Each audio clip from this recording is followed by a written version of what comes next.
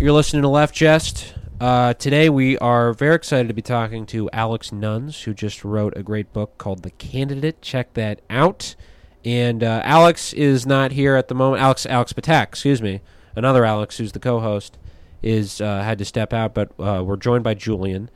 Yes, hello, how are you doing? Good. And we're also really excited to have an in-studio guest who's from the UK and is a musician. You may have heard of him. He's kind of a big deal, especially in the labor movement. Billy Bragg has joined us in the studio. Thanks so much for joining. Hey, no problem. Man. Happy to be here. You're happy to be? Yeah. Okay, he's happy to be here. Very excited. And he's brought his guitar with him. That's going to be good. He's a great musician. And so what we're going to do is have him play a little song. Can you play us a song for us? Yeah, I guess I can do it. I'm excited. Right, here we go.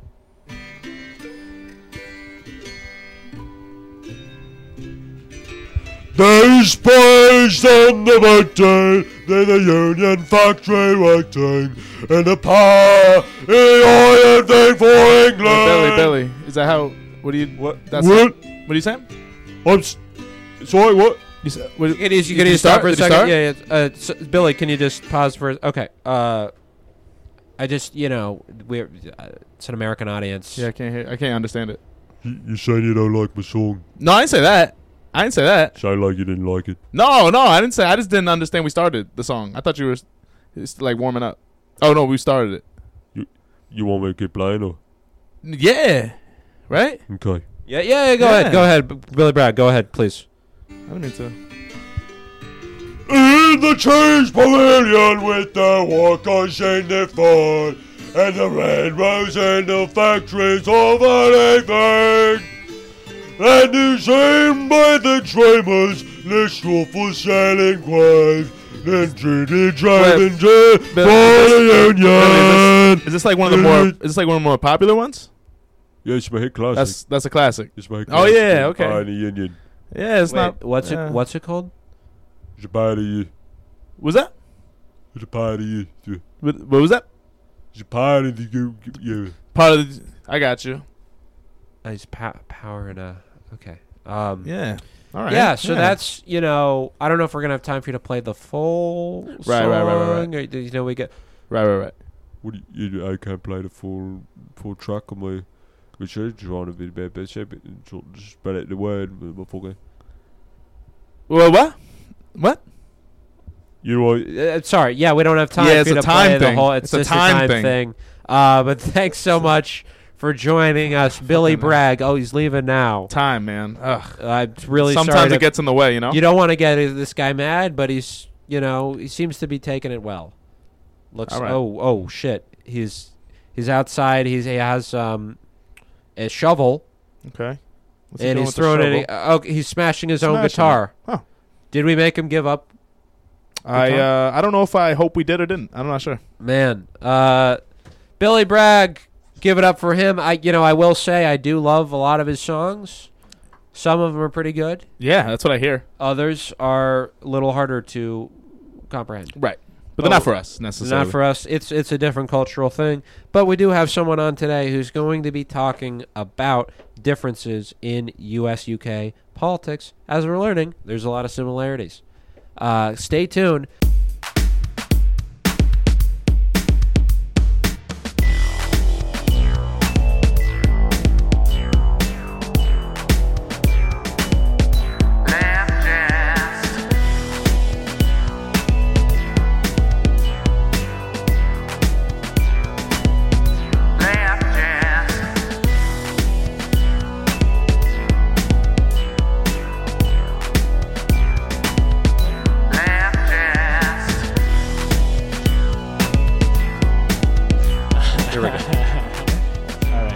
Here we go.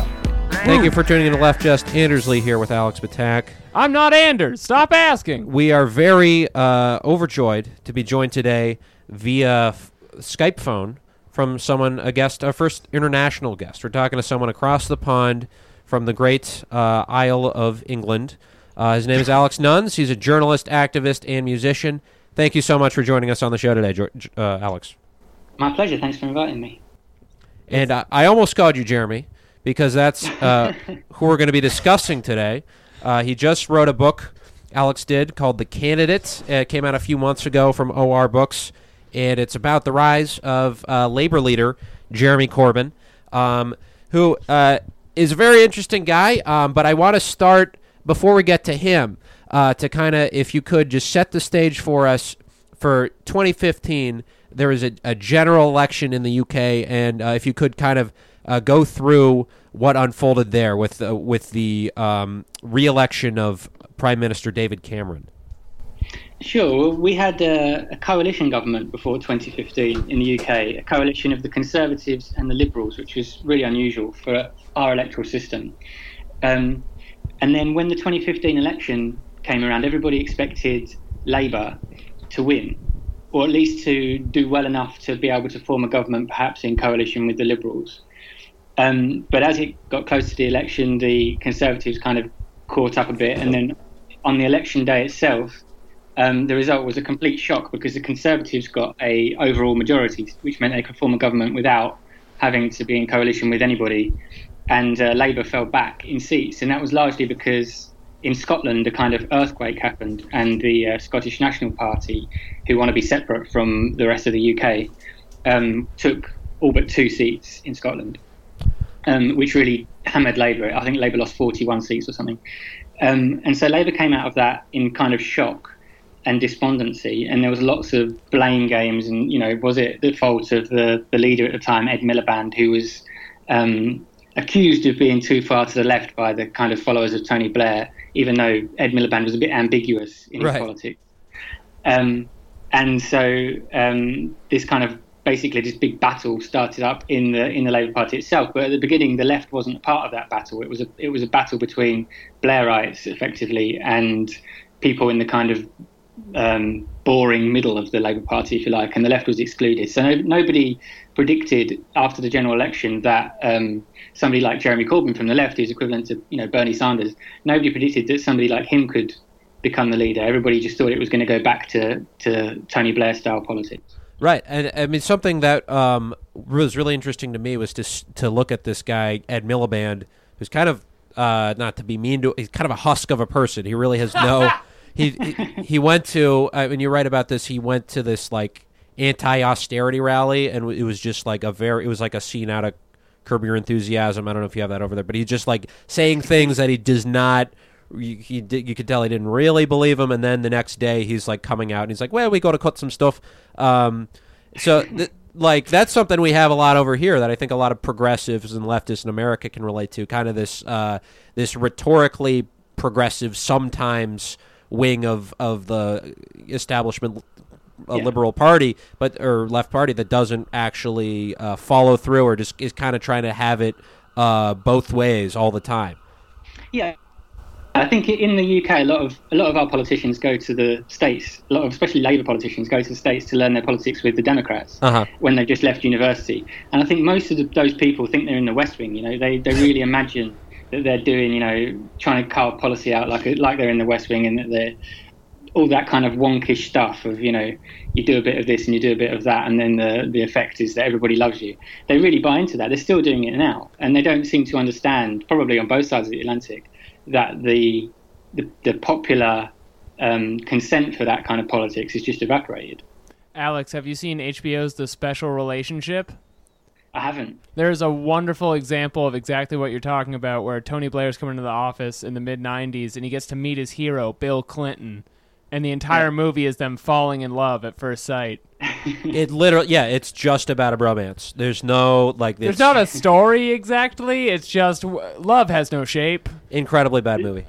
I'll check it out. But I did want to ask, too, about, so after, Miliband sinks it, gets, eked out by Cameron, how does the Labour Party regroup? And more specifically, how does it restructure things in a way that kind of creates the conditions for a Jeremy Corbyn to win in the leadership election? Sure. Well, there were some short-term things and some long-term things. The short-term things first, after the election, the Blairites really thought that they were going to reclaim their party, and they started this kind of coordinated onslaught where they were all using the same word. Even they had a word, aspiration. They said Labour had lost because it hadn't appealed to aspirational voters, and they all said this. It was really funny because they would all pop up on the news, you know, in the couple of 3 days or the week after the election, and they'd all just say the same thing like robots. And what they meant by aspirational voters was middle class voters. They were saying Labour had to be more kind of appeal. Well, in the UK we have a supermarket called Waitrose, which is like a top end supermarket, if you like. It's kind of more Waitrose expensive than the others, even though basically sells all the same food as the others, but it costs more, and so people who are like to go there. And it's soup. We're not talking filet mignon. We're not talking salmon. It's soup. It's very fancy soup. Okay. It's Whole Foods for soup. And the Blairites' theory was that they had to appeal. Like one of them actually said this, that they had to appeal to people who aspire to shop in Waitrose, and this was just like risible. You know, people just thought this was appalling, and it was so kind of obvious and so transparent to lots of members of the Labour Party that there was a big reaction against it, and there was a desire for something to come along which was just more traditional Labour, you know, more on the kind of Bernie Sanders end, less on the kind of Hillary Clinton end. Uh-huh. And the reason that worked at this particular time, though, was because of some long-term structural changes.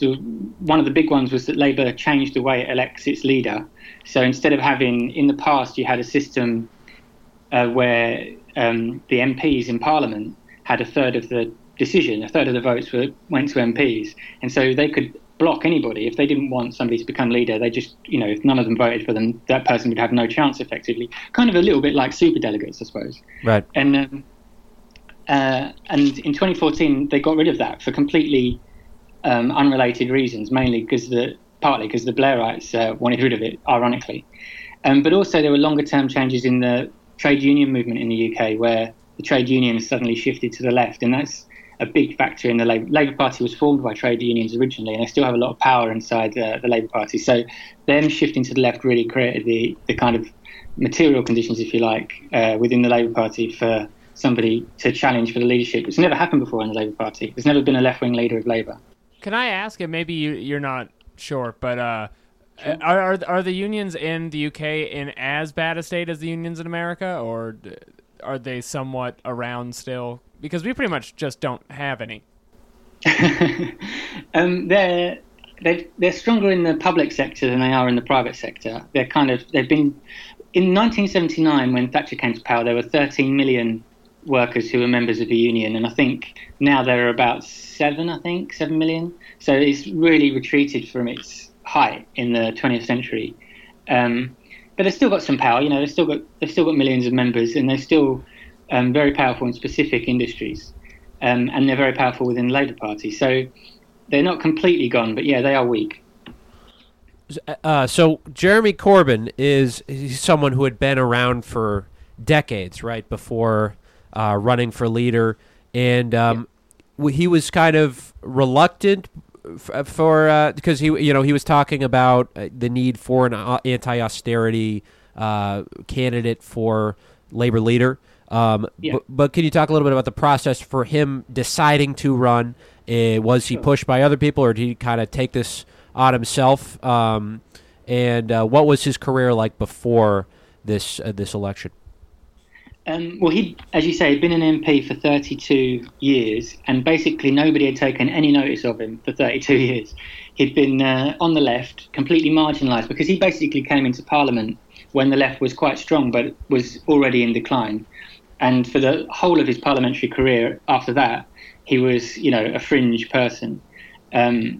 He was very strong he kind of carved out a little role for himself on foreign policy. He would generally be against, you know, the Iraq War and against any kind of imperial adventures, standing up for the Kurds, for example, standing up for kind of marginalised groups, Palestinians. But that was his specific thing. That was his like remit.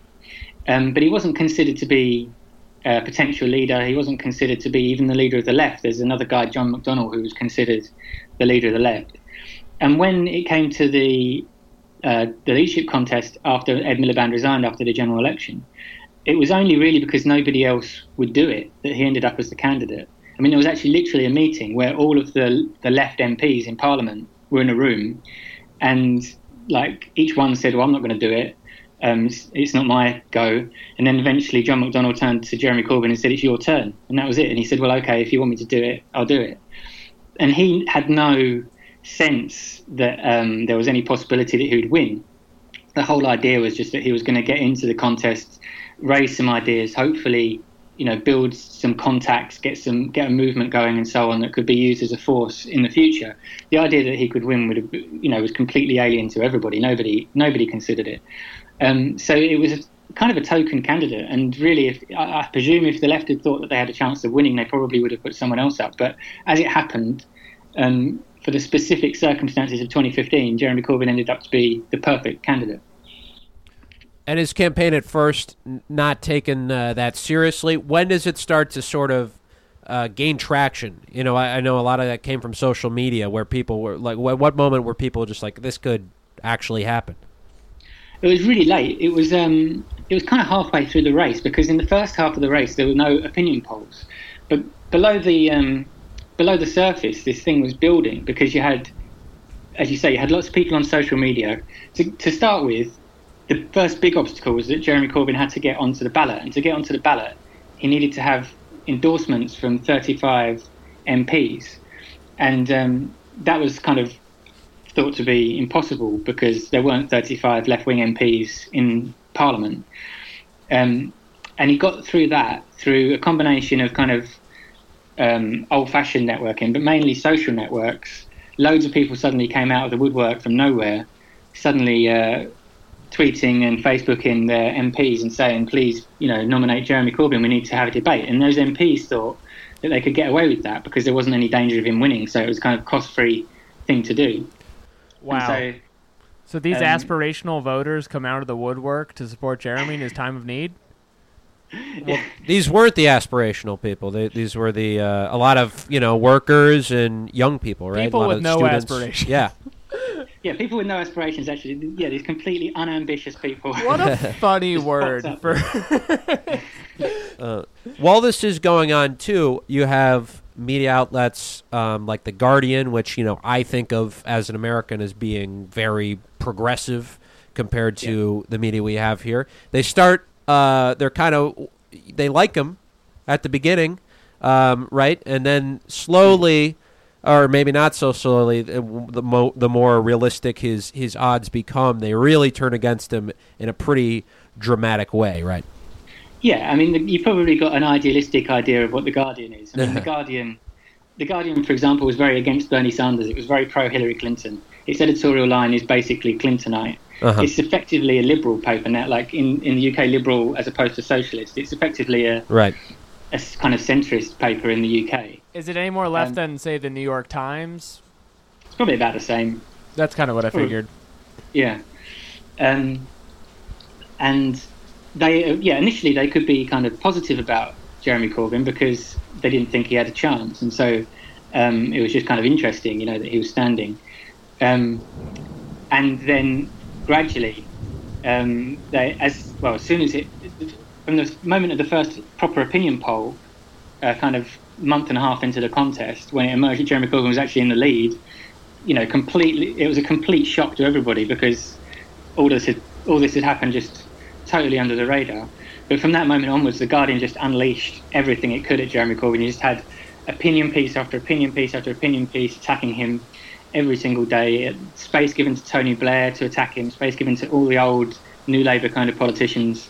And it was really, because so many of its readers were kind of Labour voters, but, like the New York Times, it was kind of the central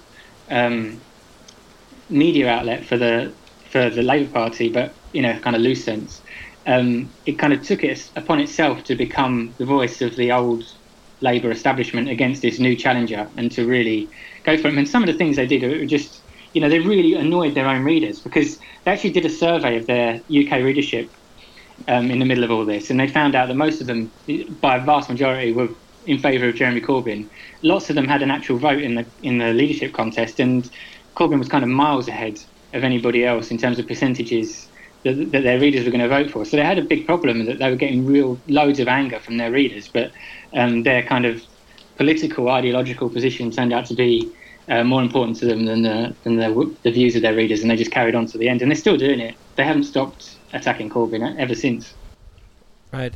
And then you have Tony Blair intervening, too, and he cited a lot of evidence, or what he called evidence, that the Labour lost the election because they were too far left. But as you point out in the book, he's not really citing anything real. He's just kind of like making stuff up, right? Yeah. This is Tony Blair has this tendency. We learned this in 2003 when he said there were weapons of mass destruction in Iraq. Is Tony Blair as unpopular as...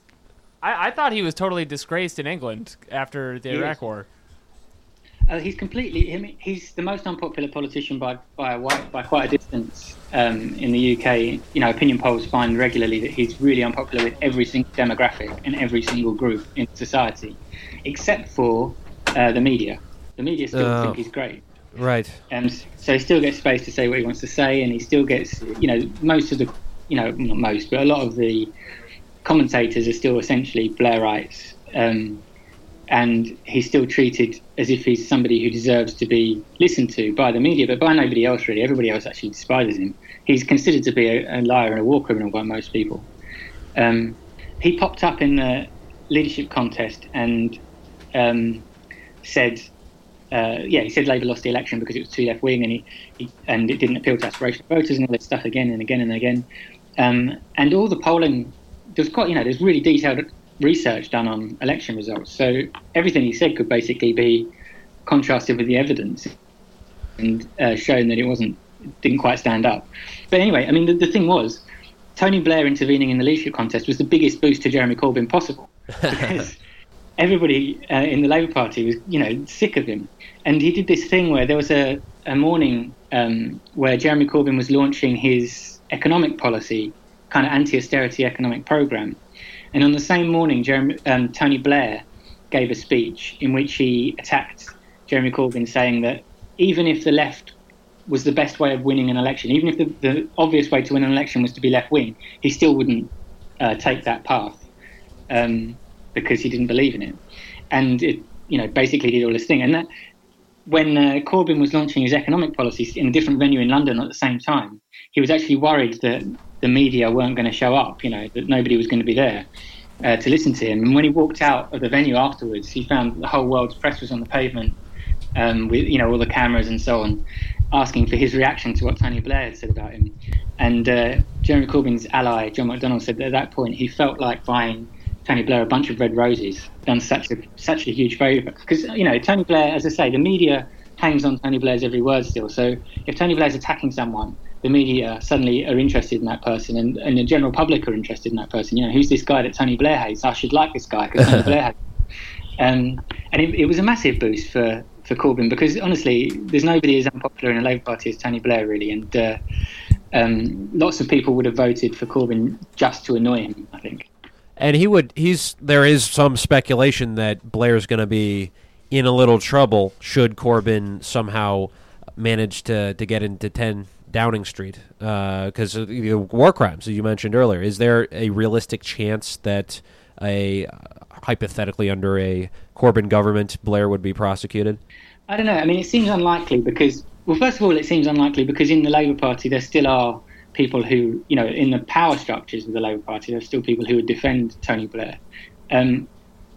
Unfortunately, I mean, there are a lot of people who want Blair to be prosecuted, but it seems that there are kind of legal obstacles and so on. Nobody seems to think it's that likely. We had a big inquiry into the war recently, the Chilcot inquiry in the UK, which concluded it was quite damning for Blair. Well, in this fictional situation, couldn't you just get all those people together on a boat and maybe just send them off? That would be great, yeah. I don't know the legality of it, but, why not? I guess that's possible in any situation. Yeah. So we're nearing the prime minister or the leader election in 2015. You have their establishment. The Blairites are pulling out all the stops. There are a lot of accusations thrown about this thing called entryism, Could you talk a little bit about that? How they would kind of purge people from the Labor Party with this accusation that they were just trying to sabotage Labor's goals? Yeah, this was partly because they had created a rod for their own back. The Blairites actually introduced a new system, a voting system, where anybody could vote for £3. So you didn't actually have to be a member of the Labour Party. You just had to pay £3 and you could vote for the leader. And because of that, they expected, the Blairites expected that because the general population is not left-wing, if they did this, most people who are going to vote are going to be, centrist kind of people who are going to vote for the Blairite candidate. It was like the most ironic and biggest miscalculation that they could possibly have made, because obviously the people who took up the £3 vote were left-wing people, not necessarily kind of Trotskyist types or entryist types, but just campaigners, anti-war campaigners or anti-austerity campaigners, and people in the climate change movement and so on. Those are the people, because they're interested in politics, those are the people who suddenly found that they could pay £3 and get involved in this process. But this created this ridiculous panic from the old Labour establishment, where they accused everybody basically of being a Trotskyist, communist, we have this concept of entryism, where people join a party to change its direction. It comes from the 1980s, when it did actually happen. But this was nothing to do with what was happening in 2015, because most of the people who were paying £3 to vote for Jeremy Corbyn in 2015 weren't even born in the 1980s when this kind of paranoia first took hold. And so what the Labour Party did in response is it initiated a purge, and it was a really rubbish purge. It was the worst of all worlds, because it didn't actually get rid of enough people to make any difference to the result. So they didn't help themselves. But what they created was this atmosphere of bitterness and injustice and anger. And again, it was the same as the intervention from Tony Blair. All of this stuff helped Corbyn, because there was this sense that Jeremy Corbyn was the guy fighting against the odds, that they were throwing everything they could at him. It was like a movie script. They're throwing everything they can at him, but he's still going to get there, And so that's how that played out. It created a lot of fury, and it ended up working in Corbyn's favour. And then he wins, right? Yeah. That's where you open the book, is this kind of surreal, almost victory party that no one saw coming just a few months prior. What was the reaction like? I mean, for a few weeks they had kind of expected that this would be the outcome. But what was the reaction like? You were on the ground in England for people just to have a socialist, an out-and-out Marxist socialist, be elected to a major party leadership. It was unbelievable. I mean, it was so unexpected, but just implausible. You just couldn't believe it was happening, because it come from nowhere. I mean, if there'd been a long time of the left building its strength, and the left being in the media a lot, and the left having big organisations and the unions being strong and going on strike a lot, then that would be one thing. But this was just out of nowhere. Like literally in May 2015, one of the leading figures on the left said it was the darkest hour for socialists in Britain since 1951. And then 3.5 months later, the left is suddenly leading the Labour Party, which it's never done before. And so it was kind of like, I mean, everybody was in shock. The media couldn't understand it and just reacted by attacking him. The Labour right, the Blairite type MPs couldn't understand it or believe it. And the Corbyn supporters were just kind of overjoyed, as if they'd won the World Cup or something. And there was a funny scene actually straight after he'd won. Corbyn went to a pub where his supporters had gathered, and they were just all crammed into the building. It was like really crushed, and the barman thought that he was going to have his license taken away because of too many people and all this kind of thing. And Corbyn gave a speech, and then there was actually an American family of tourists who got sort of squashed into the corner of this room because they'd just gone in there for their lunch, and they just stayed in there. And then suddenly this massive party's kind of happening around them, and Corbyn apologised to them on the microphone. He was giving a speech, and he kind of said, we apologise to this American family here. We respect our good friends in the USA. And then all of his supporters started chanting USA, USA, which is like really odd for a left-wing socialist, anti-imperialist who's just been elected leader of the Labour Party. So yeah, there was quite a long time of a kind of sense of disbelief. But it soon came down to earth, because then obviously there was this huge torrent of abuse and criticism that just immediately landed on Corbyn's head. So the joy didn't last too long, but for a while it was surreal. Well, you mentioned he's anti-imperialist, which is also a very out-of-the-box thing for a labor leader. Can you talk a little bit about his, you mentioned his foreign policy has been a focus of his over Corbyn's career. How does he want to engage the world differently from what we've seen in the past? Well, this is where this has been the most controversial, actually, aspect of his leadership, because it's really interesting the way you see ideologies play out, because on lots of domestic policies, the kind of right wing of the Labour Party, the Blairites on the other part of the right of the Labour Party, they don't necessarily like what Corbyn wants to do, but they can put up with it.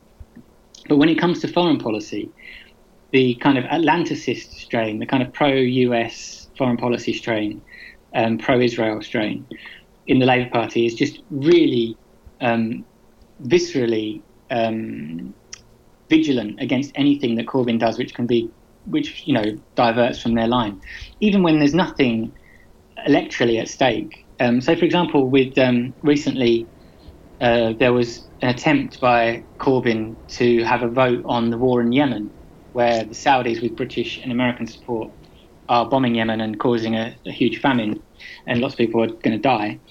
And there's the human rights organisations have produced lots of reports showing that the Saudis are using British weapons to kill civilians, and this is, Britain should legally stop selling them weapons. And that was all the vote was about, that Britain should pause selling weapons to the Saudis while they appear to be using them to commit crimes. And even that was too radical for the kind of Atlanticist part of the Labour Party, and lots of them rebelled over it and refused to cooperate. And that's happened all the way through. There have been flashpoints. There was a big flashpoint about bombing Syria in late 2015, when David Cameron, at the time the Prime Minister, he brought a vote in Parliament to get permission to join in the war in Syria, and with bombing Islamic State and stuff. And it was thought that most Labour MPs would go along with this, but in actual fact, because there was a kind of a lobbying operation by Corbyn supporters, in the end most voted against. But it was still a huge controversy, and you had this absurd spectacle where Corbyn's foreign policy spokesman, Hilary Benn, spoke against his own leader, in the House from the same bench, So you had the two of the top people in the same party arguing completely opposite positions, which obviously is doesn't look very good. It doesn't look like the party really agrees with itself, and that's just because they're so attached to this foreign policy ideology, and they consider that Corbyn's ideology is, anathema to everything they believe in. Right. Well, while we're on the subject of his ideology, he also kind of diverges from a lot of the old socialist left in the UK, right? He's not doesn't emphasize nationalization so much as direct democracy, direct control over things like the railway system. Could you talk a little bit about his wanting to kind of decentralize the economy in some respects? Yeah, this is something which, unfortunately, it's come across really strongly in his leadership campaigns, but it hasn't come across strongly when he's been leader, because obviously there are probably too many blockages to him getting his stuff through. But his thinking is quite kind of modern on this stuff. So he thinks, for example, if you're going to have a state-run railway, he thinks that it should be run not just by a bureaucracy, a state bureaucracy. He thinks that there should be a kind of cooperative system between where passengers have a role in the management and workers have a role in the management and the state has a role in the management. He's a kind of libertarian socialist, I guess. He's a kind of, moving towards the kind of Chomskyist end of socialism, whereas the Labour Party traditionally, when it was was seen as a socialist party, was implementing a very kind of bureaucratic system where the state takes over stuff and the state tells people, what they can have and what they can't have and so on. And it was all controlled by technocrats, effectively. And that model was quite successful in some ways in the UK after the Second World War until Margaret Thatcher came along. And Corbyn is often accused of wanting to go back to that. But in actual fact, his personal political ideology is much more innovative, and it's also more participative. It's basically about democracy. He wants people to be able to have maximum control over their own lives by playing a part in the decisions that are taken about them. And that could, draws on things that are happening in Latin America with participative budgeting and all these kind of new ideas, and which are really quite exciting. The trouble is, it's hard to get them through a party system where the majority of your MPs won't accept anything, in the slightest bit radical, let alone something innovative and new, where you can't point to previous examples of it, in the UK happening. If he's getting so caught up in the machinations of government, has he considered maybe just making an app? Or some kind of disruptive Silicon Valley type approach to maybe taking over the trains? That's an idea. There is a kind of an effort to get some kind of digital democracy thing going. Where, when I mentioned the Syria vote, where the opinion in the Labour Party shifted, and what happened was the vote was called. It looked like the majority of MPs were in favour of bombing Syria, and then over a weekend, Jeremy Corbyn called for members of the Labour Party to email their opinions. Nothing more complicated than that. He said, "Email me your opinions." And then after about 2 days, they did a kind of survey of these emails, and they found that 75% of them were against bombing Syria, and they had a huge response. And that was enough to scare or persuade enough Labour MPs to vote against the bombing. And so from that moment, there's been this idea that there needs to be some kind of digital way of involving party members in decisions and getting some kind of online democracy going. It hasn't really come to fruition yet, but I think it's still being developed. But yeah, so there are those ideas, and I think you're right. I think you could easily do innovative solutions which would, as long as they're, it's difficult for people to argue against empowering people with new technology. So I think that's a really good way of doing it, and they should be doing more of that. I was mostly joking, but it is super weird that the oldest politicians are the one pushing across techno whiz kid approaches to government. Very strange. Well, and that goes back to his sort of philosophy, which is another sort of different tack from what the Labour Party has tried to do in the past, which is, this idea of parliamentary socialism. Am I getting that right? Where it's very much this reverence for the parliamentary system. It's sort of a top-down approach, and he's actually encouraging people to do something that they haven't been encouraged to do before, which is just tell their representatives what they want them to do. Yeah, it's a completely different philosophy. Corbyn thinks that social change happens, in daily life, in society, and then that feeds through to Parliament. And what happens in Parliament is really the last stage.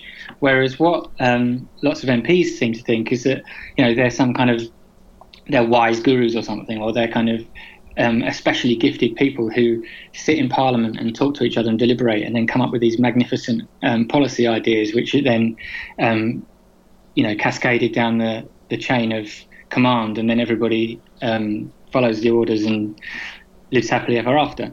And so it's kind of, as you say, that's a top-down vision, and Corbyn's is a kind of bottom-up vision. I think Corbyn's kind of found lots of obstacles to that bottom-up vision when he's actually tried to, now that he's in a position of leadership, I think it's probably much harder for him to do than he probably expected.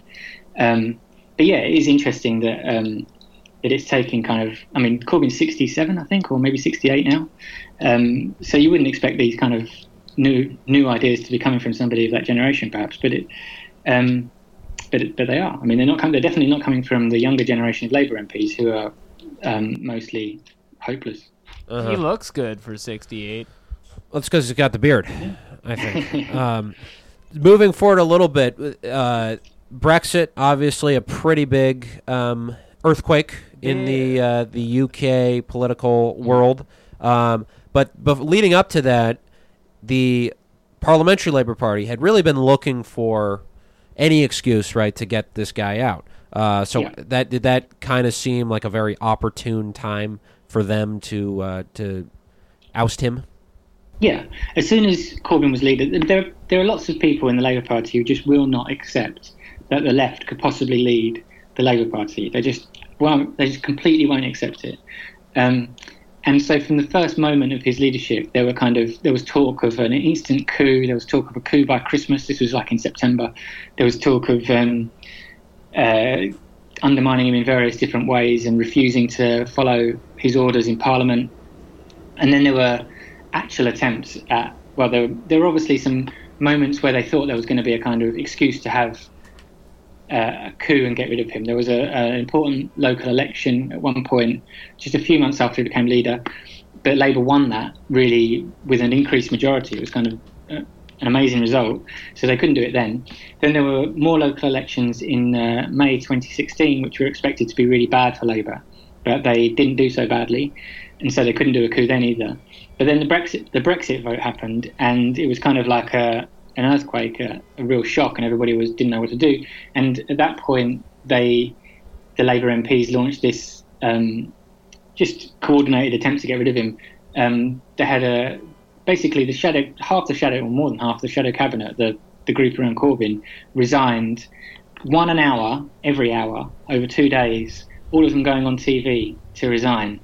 Every hour. A new one would be on TV saying that they were resigning because they didn't want Jeremy Corbyn to be leader. And for the Americans who might not, the shadow cabinet is basically like you stack up who would be taking over a secretary position if your party wins power, right? Exactly, yeah. Okay. Everybody, they just mirror. They're exactly a mirror of the government. So, if the government has somebody for a minister for cheese, then the opposition has to have an opposition minister for cheese. Uh-huh. And lots of those were resigning on the day, I think 2 days after the referendum, the Brexit referendum. And then they had a vote, and 172 of Labour's 230 MPs voted no confidence in Corbyn.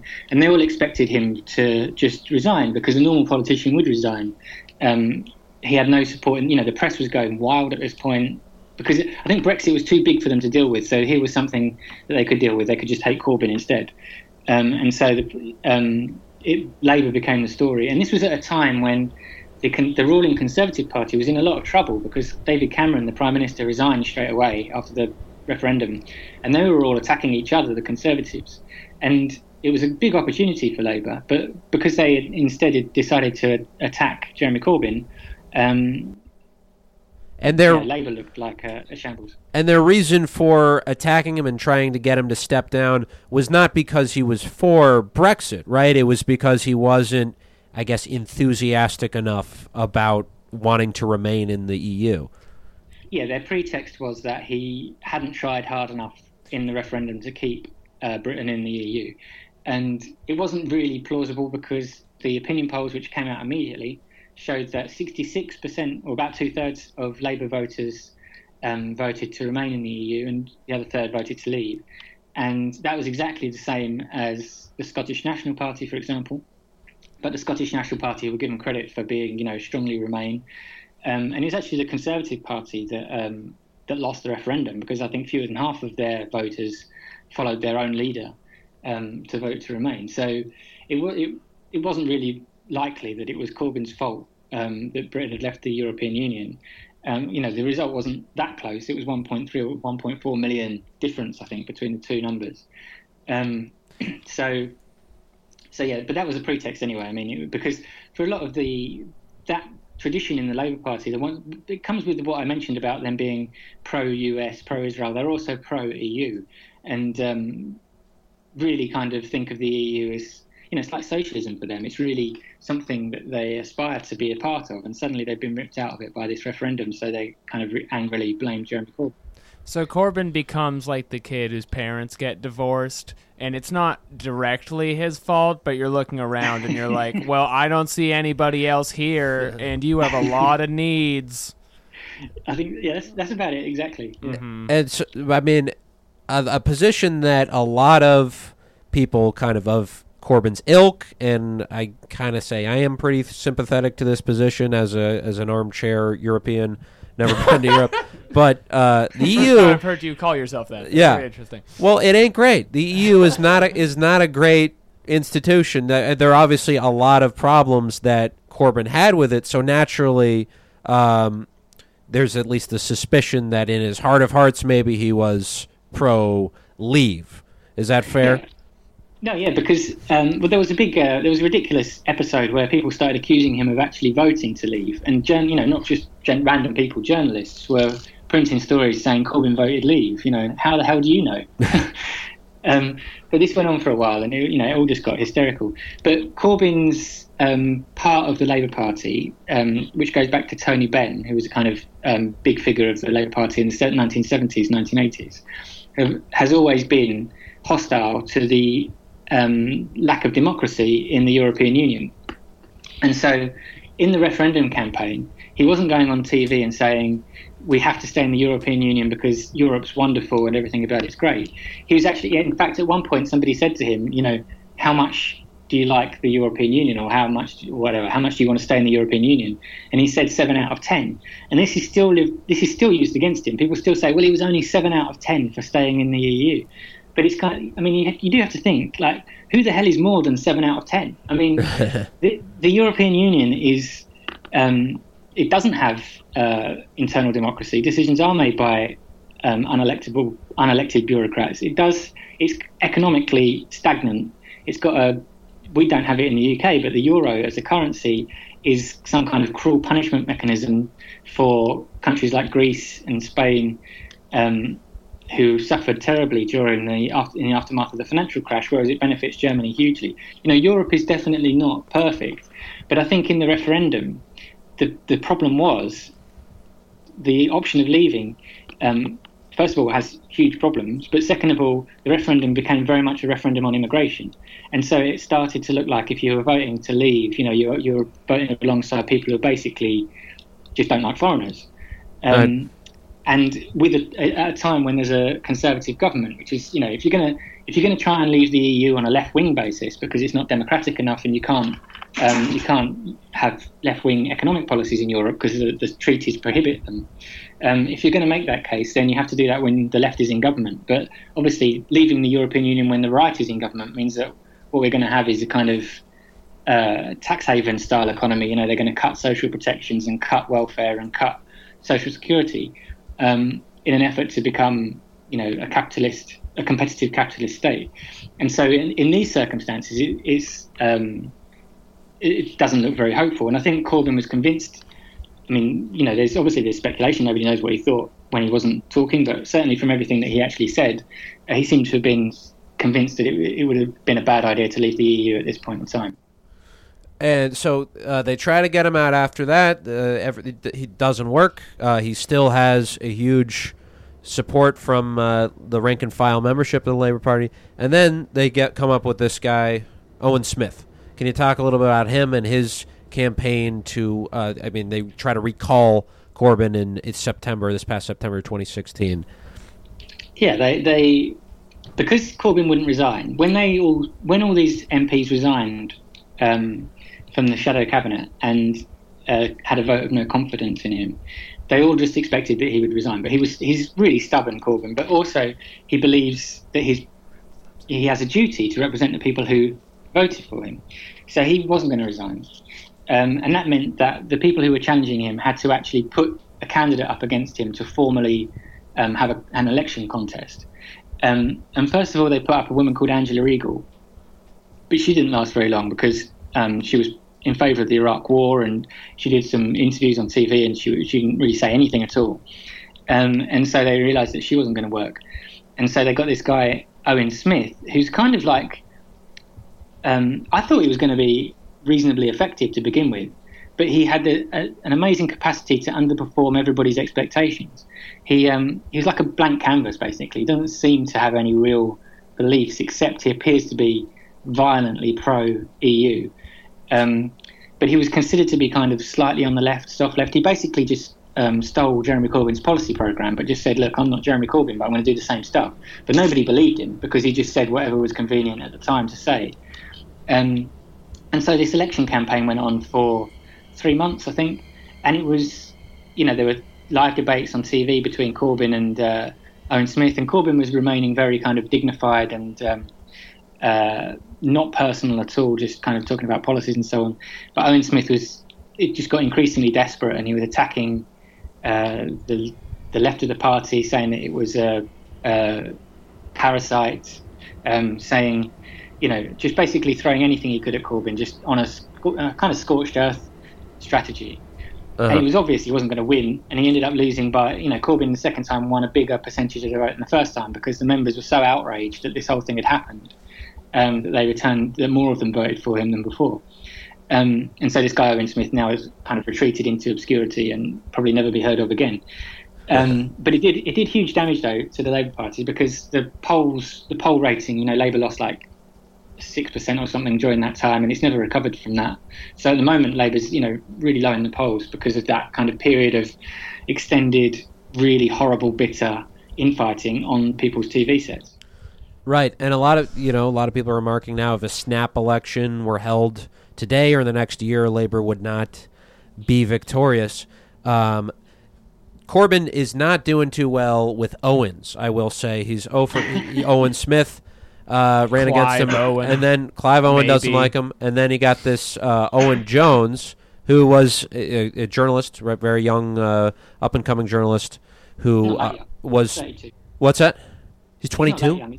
Oh, he's 32. Okay. He looks like he's like 12. Yeah, 22. Well, yeah, he looks 22's young. Right. Journalist. But he was he was a Corbyn supporter in both times. He supported him even against another Owen. But now he's starting to say that Corbyn's got to get out at some point. He's got to step aside and let some other person on the left take it. Do you think that's a viable option? Does that strategy make any sense in your view? No, his strategy doesn't make any sense, because his proposal is that Corbyn should do a deal with the MPs who hate him, whereby they will nominate another left-winger, like a younger one, in exchange for Corbyn resigning. Because obviously, when I said that he needed 35 nominations to get on the ballot in 2015, if Corbyn resigned, the next person would need 35, and that was, a mountain to climb in 2015, and it only happened because people thought he wasn't going to win.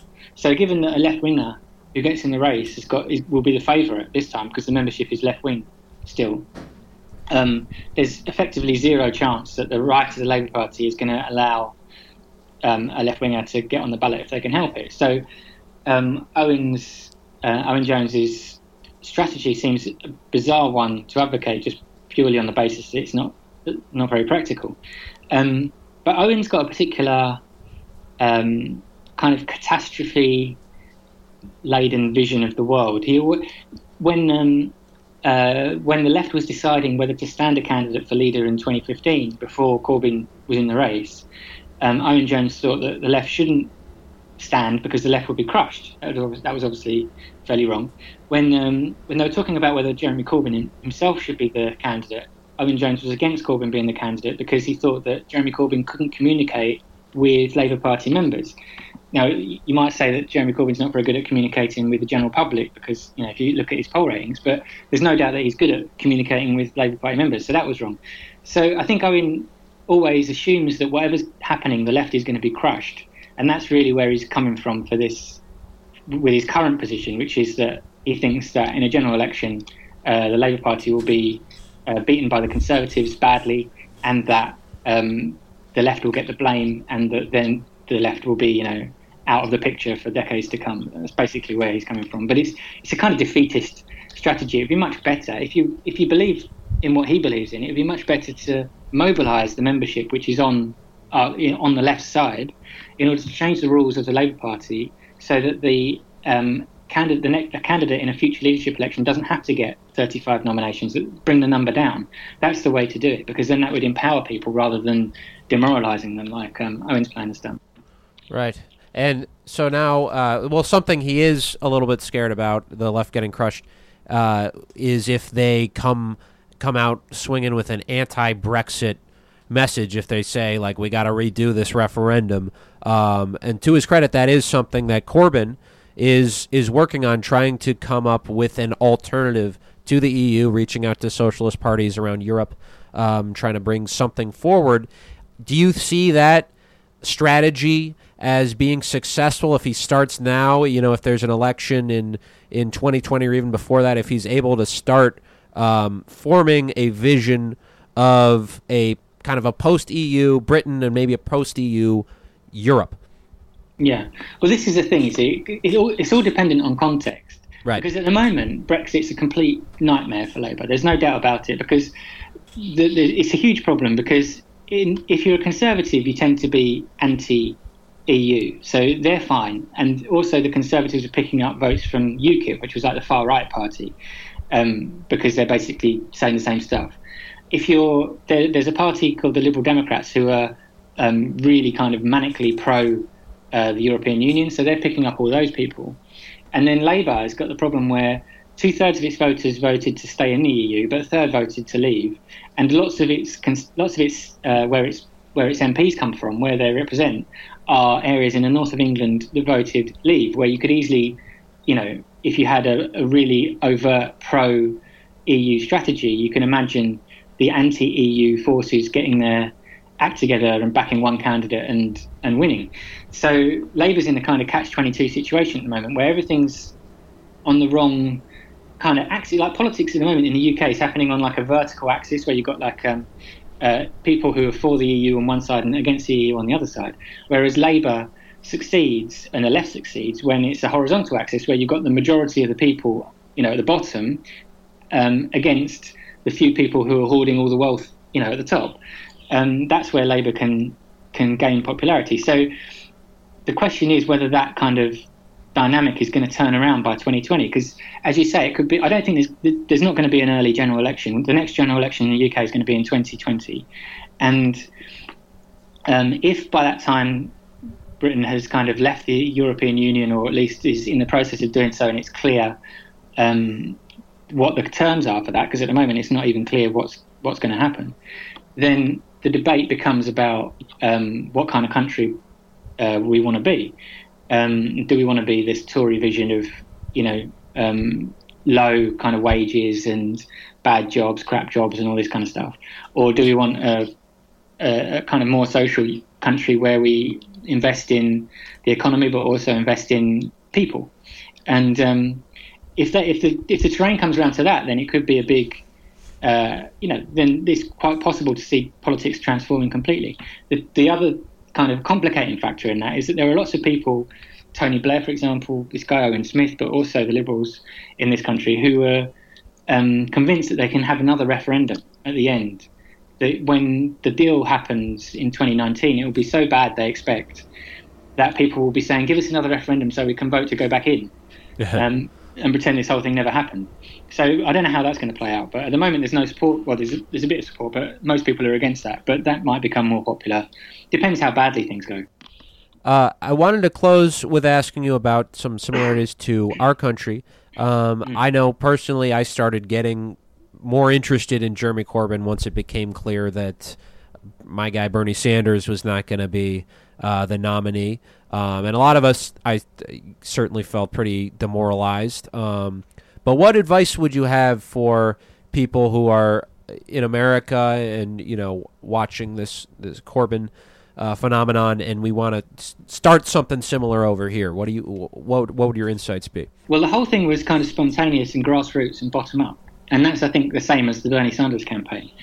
The problem is that once you get to that point of winning, like Corbyn did, then you're faced with a whole bunch of problems, whereby the party machine and the representatives are from the old world. They still believe it's the 1990s, and I think the way that it's happened in the United States, with Bernie not getting the nomination, and now his supporters going into the machinery of the Democratic Party and trying to win positions, it's probably more sustainable in the long term, in the sense that if there's another challenge, if there's another candidacy from the kind of left at the next, when Trump gets impeached or whatever, then hopefully there'll be more of a base within the party to sustain it. So I think that, but it's really hard. I know there have been problems. I mean, you'll know better than me, but I know there have been problems with trying to kind of win positions in the Democratic Party and so on. Which is just completely the same as what's happening in the UK, except the difference in the UK is that we have the leader.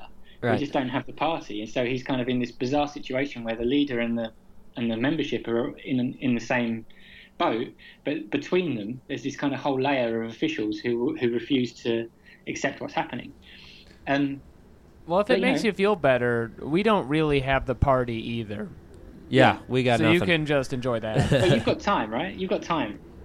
Kinda, I yeah. don't know. If we're alive, but we'll see. Hopefully, we're not going to be. Last thing we want in 2021 is a little Nigel Farage, Donald Trump banquet happening at the White House. So we're going to stick with you and hope that it doesn't come to that. But thank you again, Alex Nuns, for coming on the show. Really appreciate your time. Thanks for having me. And people can buy the book if they want the book at Yes. orbooks.com. ORbooks.com. Right, and you're on Twitter as well, I Yeah, believe. Alex Nuns. At Alex Nuns. All right, thank you so much. Thanks again. Thank you very much. It is a rainy day here in Punk Alley, much like most of the days in the UK, from what I gather.